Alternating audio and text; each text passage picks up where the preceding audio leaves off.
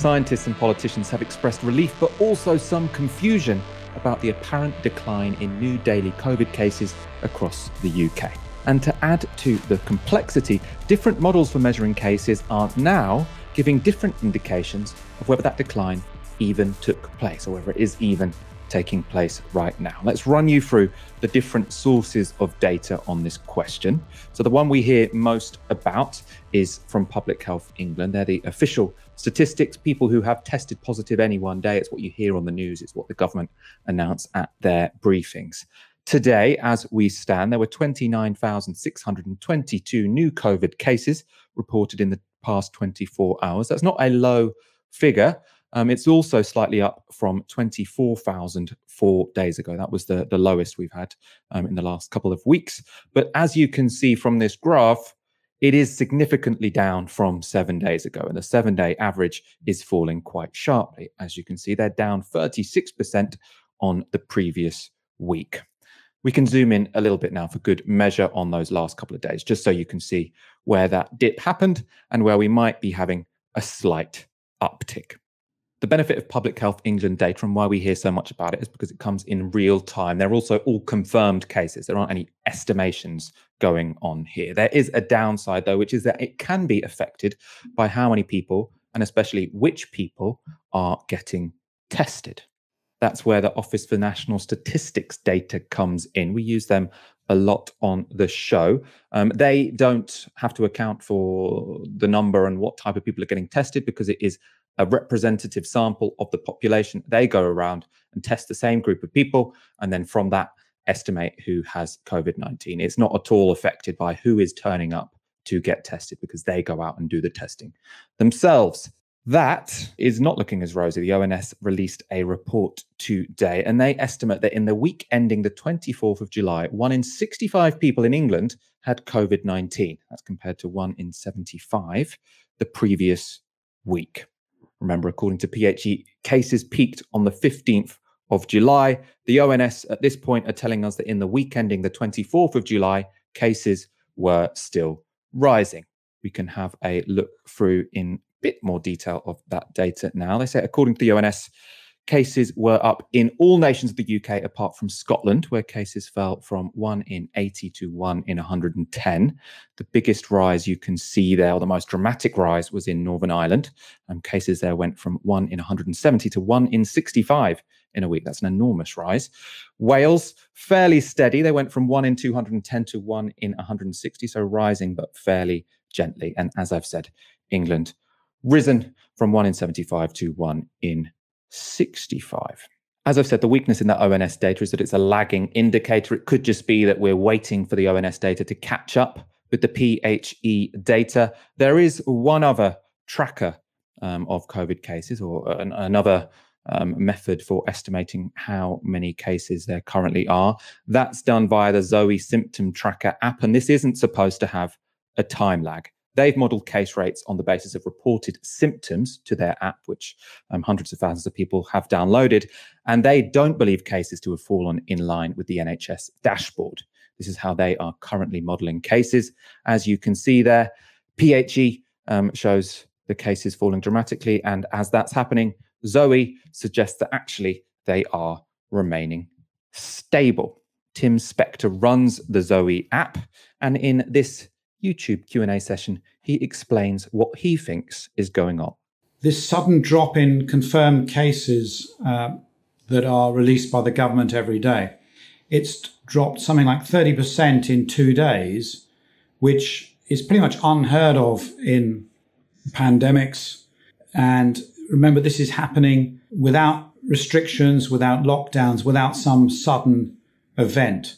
So to me, it looks a bit fishy. It looks as if there's some other explanation for this other than suddenly the virus has given up. Could be that less young people are getting tested. We're not able easily to get those government figures. But if the proportion of young people being tested is going down and older people is going up, that could explain this change. And we know that a lot of people are concerned about the pingdemic. They may not want to get tested because they might be told to self-isolate. They might want to be going on holiday or going to concerts, etc. And so this could be a potential phenomenon that's upsetting those results. So Tim Spector thinks the fall shown by PHE was fishy, but who should we believe and how should we interpret the different signals being given out by these different data sources? To find out, earlier today I spoke to Alex Crozier, a biomedical researcher at Queen Mary University. There's a number of sources to interpret this case data from, and they all use slightly different methodologies. And so therefore, it's sort of, while it sounds sort of confusing that there's these different scenarios being sort of painted, it does actually make sense that different methodologies and different teams would produce different data. I think when you look at sort of the evidence in totality, it is quite clear that the fall in cases was true. By how much is sort of the key interesting question. But that, of course, doesn't mean that cases aren't going to go up maybe soon again. There's a number of reasons. I think you had Billy Quilty on the other day, who basically summed up how complex the situation is right now and how challenging it is to interpret the case data at the moment. Would there be a point at which you would say, oh, maybe the Public Health England data is wrong? And I suppose what I mean by that is, at the moment, these sources of data don't accord. Would there be a time where you thought, oh, if the ONS is still saying there is this much COVID in the community, then it must have been because of something like testing, the kind of thing that Tim Spector is suggesting? The ONS and the React data as well are the most reliable data sources we have because they attempt to take a representative sample of the population. But they're, of course, always on a lag. And there's sort of other complications there where you can continue to test positive by PCR for a long time after you've been infected. And so when you're coming down from a peak of an epidemic curve, that can influence figures, and that has influenced figures, which is why I think there's some confusion today as to why ONS is saying cases are still going up. But really, I think my interpretation of the ONS data is actually that shows that there was a fall. And certainly, so yeah, I would say if ONS data is very obviously disagreeing with Public Health England data and on that lag, then we can maybe say there's the main cause is reduced testing or other reasons like that. But I think at the moment, it is quite clear and understandable that cases did fall. It's just that question of how much by and why, really. So when it comes to the Public Health England data, so that's people who went to get tested and tested positive, we have seen a slight uptick in that since midweek. Now, the debate I'm seeing on Twitter is between people saying this might just be a blip or this is a new surge, a new wave.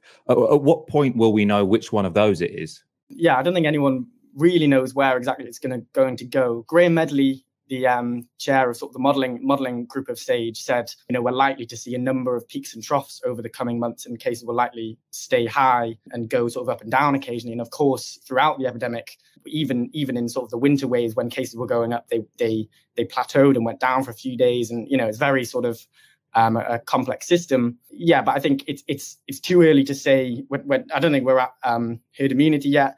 It's too early to say that this growth won't come back or that hospitalizations won't rise again, which we saw for the first time in a long time actually plateaued this week, which is very good news.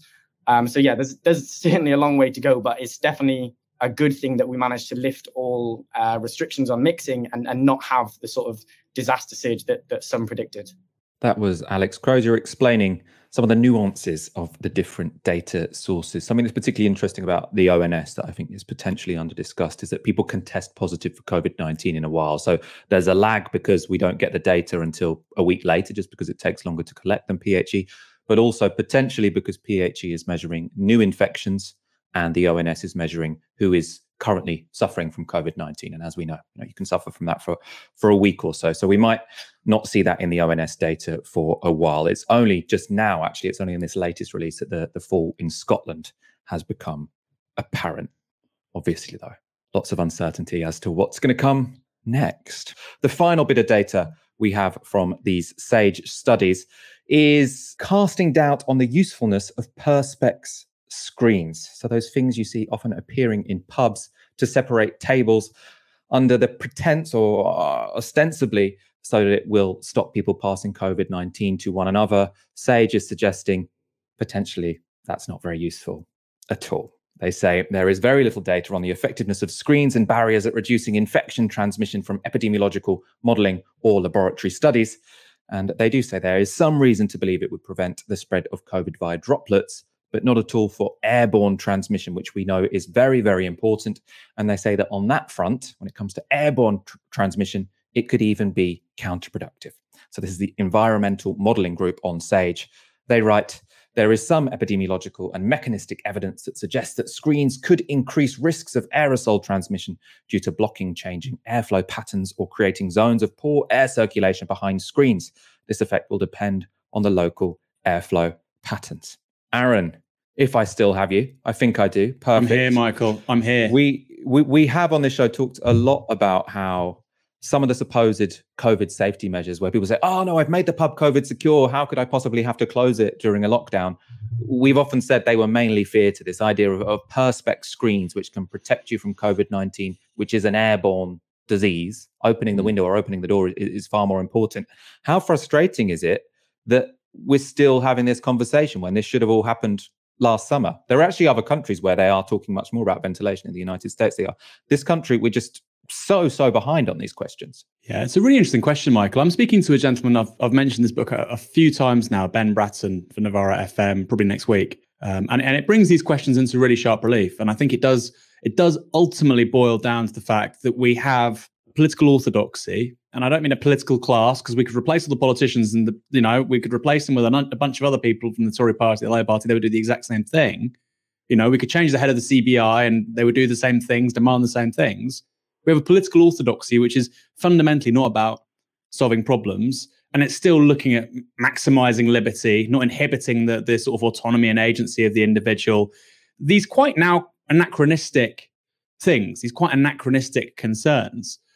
I have a right not to wear a mask, for instance. It's clearly quite a strange thing. So the book, it sort of engages with that in a really, really interesting way. I suppose what you've not mentioned really, Michael, is vaccine passports and the difference that could make. And I suppose that the counter would be, well, actually, we don't need these things. We can actually have really poor ventilation. We don't need to wear masks. You can go to nightclubs. We can open up schools. Again, clearly lots of kids are going to get sick, but the extent to which that will percolate through to wider society is questionable if we have vaccine passports. And that does seem a bit of a Hail Mary, because nowhere's really trialed that. Maybe you can correct me, but we don't have an example of a society where 5-10% of the population is infected and simultaneously 50-60% of the population is kind of insulated from the problem. That seems to be the Tory position come October, November. I mean, it may be the case. I suspect it won't work, and I suspect we'll sort of move into a new phase of the problem, of the crisis, which is things will generally be open.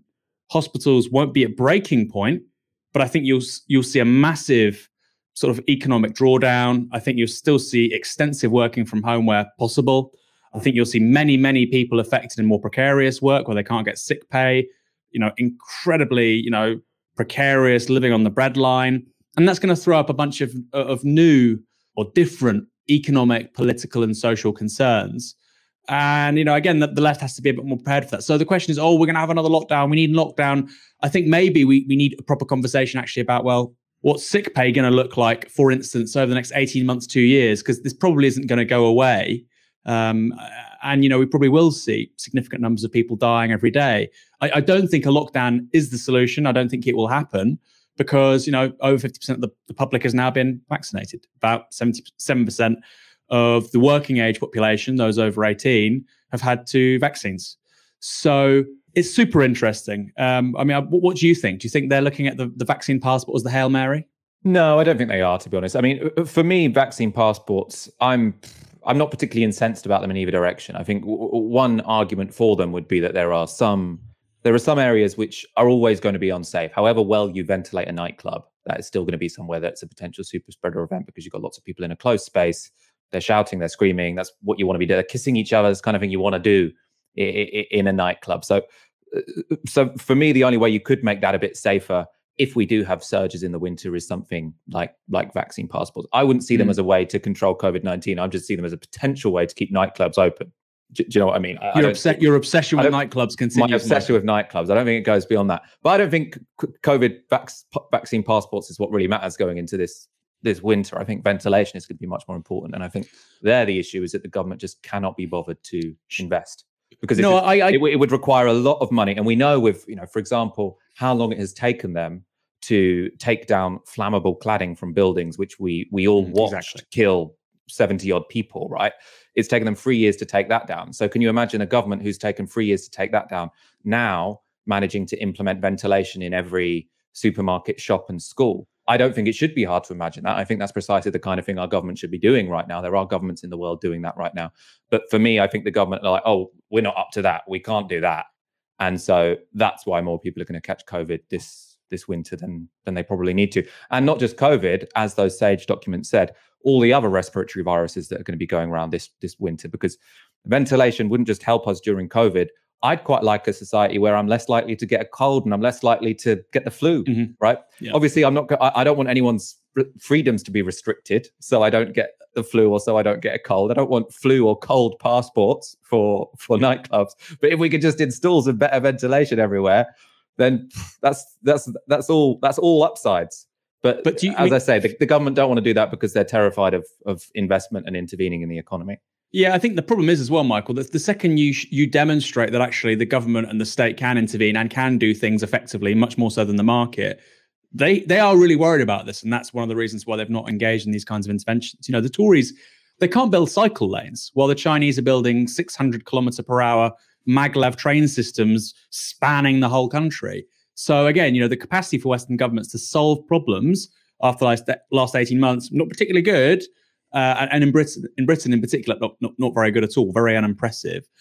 I think as well for the vaccine passports thing, because I think it's boiled down, it's become a bit strange. So people are saying, oh, we can't have vaccine passports because you want access to basic goods and services without having to, submit a form of identity. I agree with that argument. But clearly we can't open sporting events. Clearly, we shouldn't do it. It's deeply irresponsible, I think, to open sports stadia to, even half capacity crowds in the absence of a measure like that. That's just my opinion. But I can see why you would have those mechanisms there. Clearly, people shouldn't be storing the data and so on. I would far rather people are able to watch football and submit that document than players play to empty stadia for another 6 months. Your priority is nightclubs, Michael. Mine is the Premier League and the football pyramid. Yeah. I mean, the Premier League are implementing vaccine passports. Apparently, that's what they've said. And also, I mean, I think the vaccine passport already exists. I've actually got it on my phone now. The NHS app gives you I haven't used it yet, but it gives you, what's it called? A QR code. I'm not sure exactly how it works, but it doesn't seem like a sort of mind-bending development. Let's go straight on to our next story. Almost everyone agrees that Britain has a serious housing crisis. Indeed, our Tory government often admits so.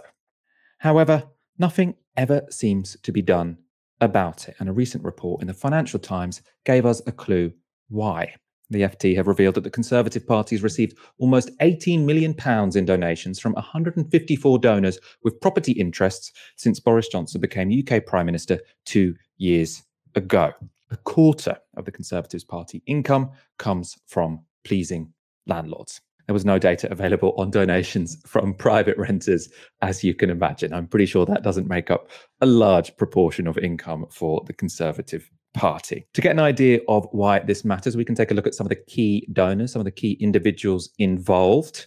Anthony Gallagher is a billionaire property tycoon specializing in buying and preparing land plots for residential and commercial development. He sold his land business in 2017 for £505 million, but then he reinvested the money in the private rental sector. According to the FT, Gallagher has been the most generous property donor to the Tories since Johnson took office in 2019. He's given £1.5 million through his company, County-Wide Developments. Now you might be wondering, well, what does he get out of this? Potentially, if you've invested millions of pounds into the private rental market, then you get quite a lot out of the Tory government. Also, and obviously it's not for me to suggest there was anything transactional here. It just so happens that Gallagher received a knighthood in 2020 for services to land development and property. He began donating to the Tories as just Tony. He's now Sir Tony. Another big donor was John Stuart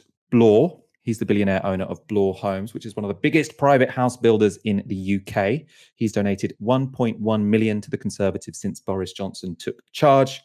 As you'd expect, as with all of these donors, Bloor has denied he wanted any favours in return for that £1.1 million. He told the FT, "I have never met Boris Johnson or spoken to him or his ministers. Neither have I employed lobbyists. We donate money to the Conservative Party and charities because we agree with their ethos of aspiration and hope for individuals and children and expect nothing in return for these donations." A very, very reassuring statement there. There are some coincidences which might raise suspicions, though. We know from an earlier report in the Sunday Times that the timing of these donations is, let's say, notable. That's because earlier this year, Bloor donated £150,000 to the Tories 2 days after a housing minister gave the green light to a Bloor proposal to build hundreds of homes on rural land in Herefordshire. Aaron, we talked last week about your brilliant piece on some of the effects of the housing crisis on mental health, among many other issues. This story suggests it won't be resolved anytime soon. I mean, unbelievable, Michael. You know, between 2005 2015, the Tories fundraised £250 million, £250 million. That's the kind of money it took for them to re-enter the political sort of mainstream and form a government, and nothing's really changed since then. And then you compare it to Labour, right? And Labour have made huge, and of course, you'd hope that there's a Labour government in order to change housing policy so that we can stop this rat run that so many people are stuck in, which is a deeply dysfunctional way to run society. And Labour, you know, I saw a funny story being spun by the Times last week about how donors are returning to Labour. One was Dale Vince from Ecotricity. Well, he donated money under Corbyn. Another was somebody in the gambling industry, but apparently, according to Matt Saab, he's not particularly bad. He donated money under Corbyn. And then finally, there was a donation from Trevor Chin, which I think was in the tens of thousands of pounds. So the ballpark the Tories are in, Russian oligarchs, property developers, people who are absolutely invested in literally Britain's casino economy, squeezing the poor and the working class of this country, against Trevor Chin giving 20, 30, 40, 50,000 pounds. And what's super interesting is that many people were perfectly happy to fund Keir Starmer to become Labour leader, but they're not willing, i.e. to remove the left from any position of political influence in this country, but they're not willing to fund him against the Tories because fundamentally they want things to stay the same. And I think, you know, you have to follow the money in politics. And that quote that you just read out on air, Michael, was sickening because it said that we support the Tories because of aspiration for people and for kids. There are 4.3 million people in this country, 4.3 million young people, children, minors, who are in poverty. 4.3 million. It's gone up pretty much every year since the Tories have been in power since 2010. The people who are renting in private accommodation has been going up comparative to home ownership or social housing every year since 2010. Ditto rough sleeping, with of course the exception of the pandemic. And so you're effectively looking at, you know, corruption in plain sight. And clearly the only political alternative, you know, the whole thing about Corbyn or Bernie Sanders and, you know, the wisdom of crowds and people-powered movement and bringing in money, you know, this was kind of diminished and mocked by the centrist commentariat as if Labour have an alternative, as if people like this are going to fund the Labour Party and we're going to start seeing loads of social housing being built, or we're going to see greater regulation on HMOs or rent caps. Of course we aren't. So clearly the only political alternative that could take that on, which could find funding, would have to be from a different source. And we've just been dealing with hypnotic centrist zombies, Michael, for 6-7 years. And it's terrifying. And in the meantime, these people, these kinds of donors like this gentleman, the Russian oligarchs, and, you know, frankly speaking, the parasitic rentiers that run Britain's economy in their own interests, the not the 1%, the 0.1%, they're laughing. While we have the sort of centrist commentariat thinking that they can do what those guys do, and at the same time they can sort of, you know, implement better policy. Well, you can't. The reason why we have a broken housing system, the reason why the Tories are happy to keep on with that is it's in their interests. You know, we need to bring people together. It's not about dividing people. No, we need to divide landlords from tenants. They don't have the same interests. That's not me being nasty and divisive. It's a matter of fact. A landlord wants high rents. A tenant wants cheap rents. Just as a worker wants different things from a boss. You know, a boss wants cheap employees. and a worker wants high wages. They don't have shared interests. And sadly, we've been stuck in this very strange rhetorical cycle for too long, where it's been dominated by, like I say, centrist zombies. But this is why our politics is broken, Michael. Follow the money. We're going to continue following the money. There was another FT report on the influence of Tory donors on the party. A couple of really good reports from the FT this week. In this report, they reveal that there is a secretive club for major Conservative donors known as the Advisory Board, and it has been holding regular meetings and calls with the Prime Minister Boris Johnson and the Chancellor Rishi Sunak. The club, some of whose members have given at least £250,000 to the party, has been developed by Ben Elliott, Tory co-chair, as a means of connecting major Conservative backers with its top figures. The club does not appear in party literature, but Conservative officials confirmed the advisory board occasionally meets with Johnson and Sunak for an update on the political landscape. One person briefed on the advisory board's activities said it held monthly meetings or conference calls with either the Prime Minister or the Chancellor. Some members have used those discussions to call for public spending cuts and lower taxes, a donor said. The report did speak to some sources who defended the Tory co-chair for setting up this advisory group. They write, supporters of Elliott say the Conservatives have long had a leaders group where donors who give £50,000 are offered regular meetings with ministers. The advisory board operates at a more rarefied level, with some members giving the party 5 times that amount.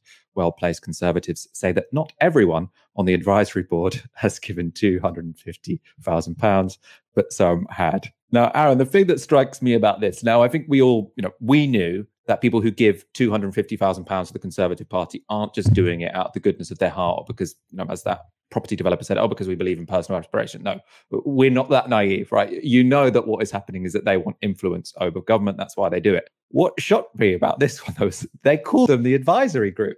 Right, you're at least supposed to maintain the pretense, right, that we don't take direction from our donors. The donors donate to us because we do what they believe, but we don't do what we do because they believe it. We don't take advice from our donors. But they've called the group of 5-figure donors, 6-figure donors, the advisory group. Well, it goes back to that thing I said to you, Michael, between 2005 2015, right? The Conservatives raised £250 million. It's no coincidence that after 2010 you get austerity.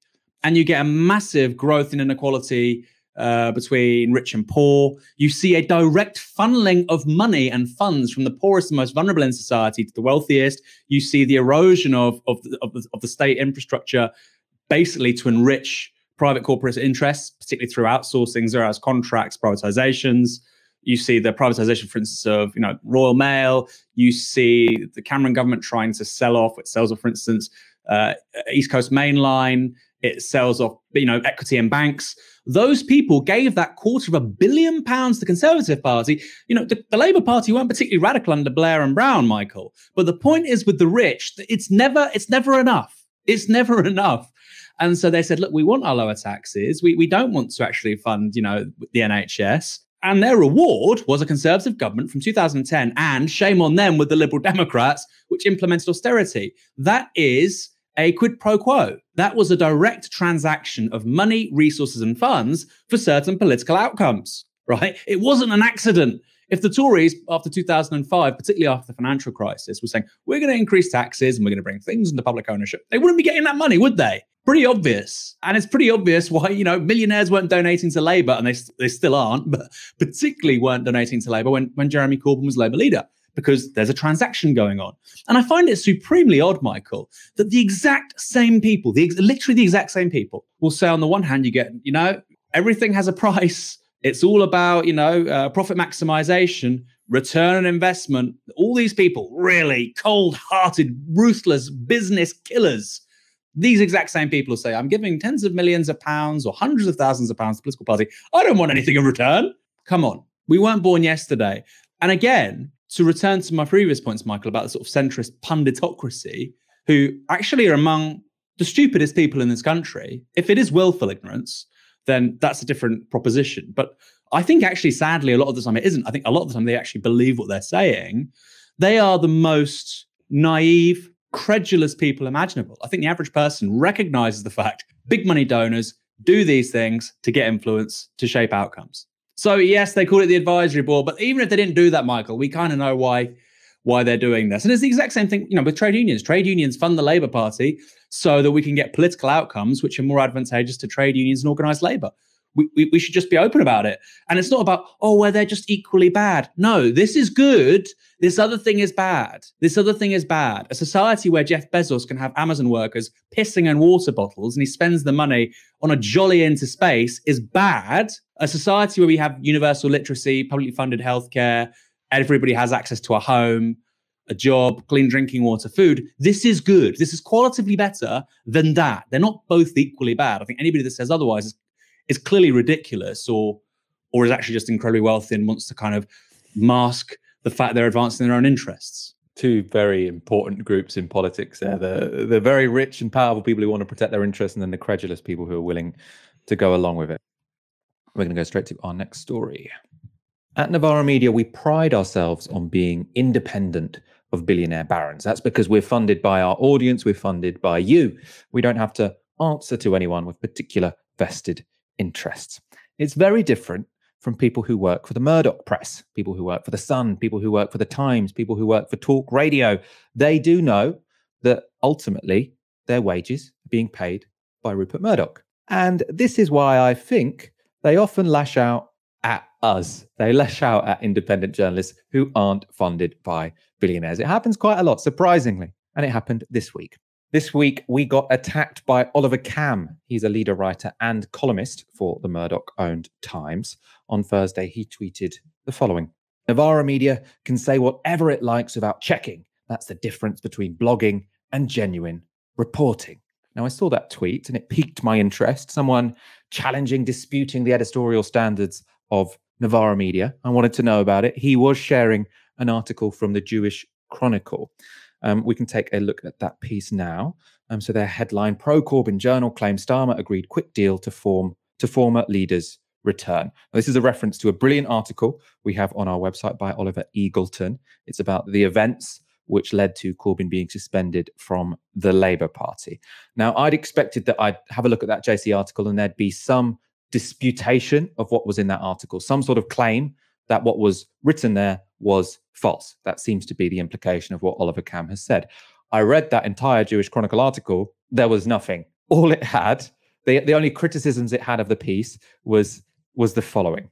They write, according to the article, Sir Keir had personally promised his predecessor to share his speech in advance, but failed to do so. The leader's office has yet to comment on the claims by Mr. Eagleton, editor of the New Left Review and author of a new book on Sir Keir, but the article was met with derision on social media.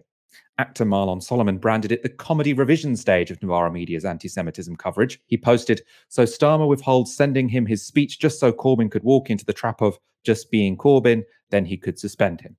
Filmmaker Oscar Turgi branded the article a ridiculous narrative, saying it was actually hilarious that they had settled on this story to defend their cult leader's behavior regarding anti-Semitism. Now, that's just two tweets from people who are always angry at Novara Media, making no factual claim about what was in the article. They're just lashing out at Novara Media, as they always do. These are, by the way, two very obsessive accounts. And Oliver Cam thinks this counts as a cautionary tale. I was very confused. I pointed this out to Oliver Cam. I think this was I thought it was quite a polite tweet, to be honest. So I tweeted Cam, how is this a cautionary tale in anything? We've published a well-sourced article. You're sharing an article based on tweets from two obsessive accounts in a newspaper who last week had to pay out damages for publishing something they admitted was entirely untrue. That was because of their coverage of Mark Wadsworth.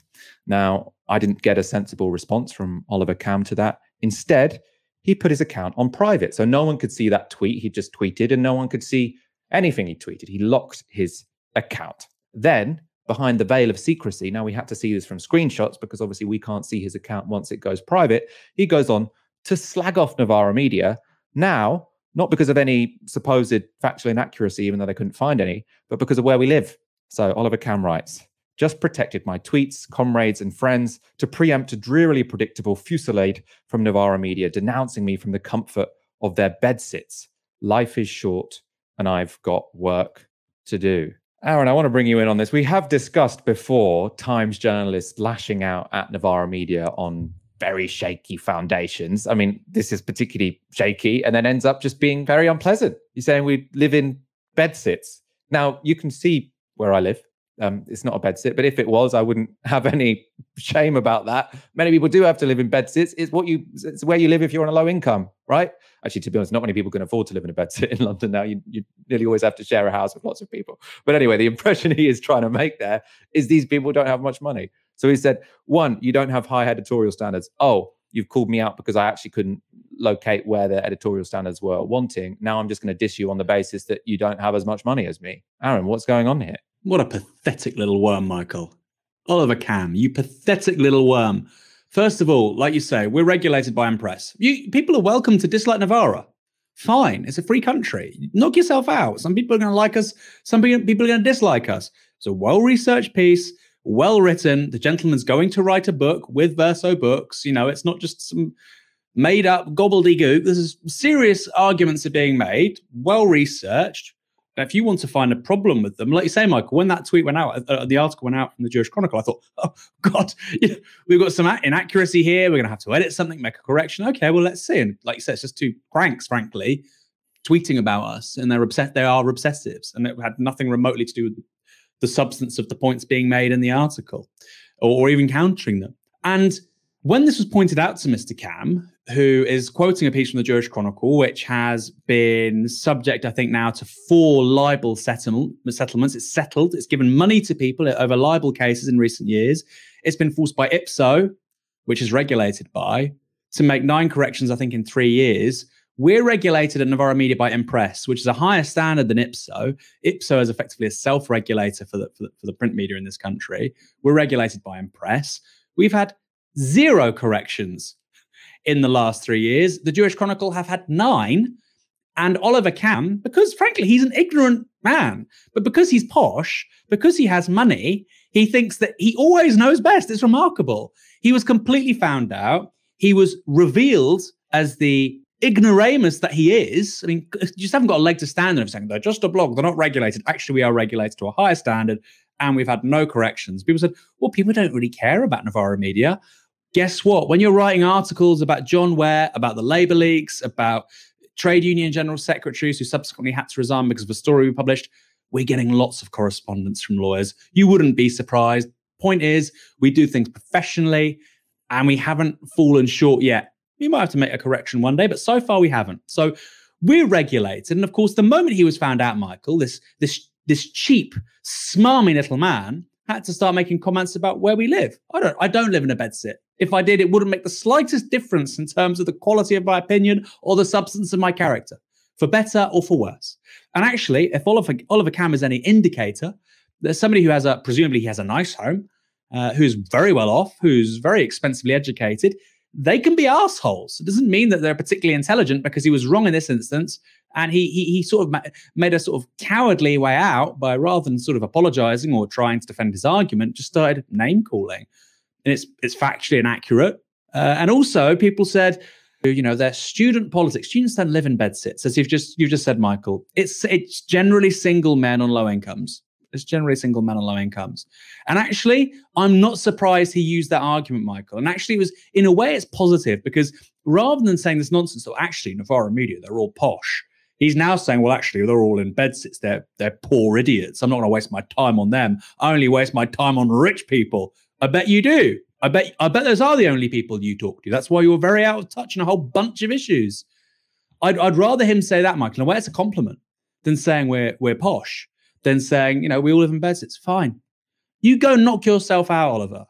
You ignorant, small twit. Aaron, we're going to finish on time today. It's a rare occurrence. It's been a pleasure, as always, speaking to you this Friday evening. It's been my pleasure, Michael. I'm very sorry for our audience who've been subjected to the idiocy of Oliver Cam. I don't think there's a distance as big in the universe as the gulf between how smart that guy thinks he is and how stupid he really is. I mean, it's like the Grand Canyon. It's a very true statement to end the show. A very appropriate way to do so. Thank you for watching tonight. Have a wonderful weekend. If you are a regular donor to Novara Media, thank you so much. You make this all possible. If not, please do consider going to novaramedia.com/support. For now, you've been watching Tysky Sour on Novara Media. Good night. This broadcast is brought to you by Novara Media. Go to novaramedia.com/support.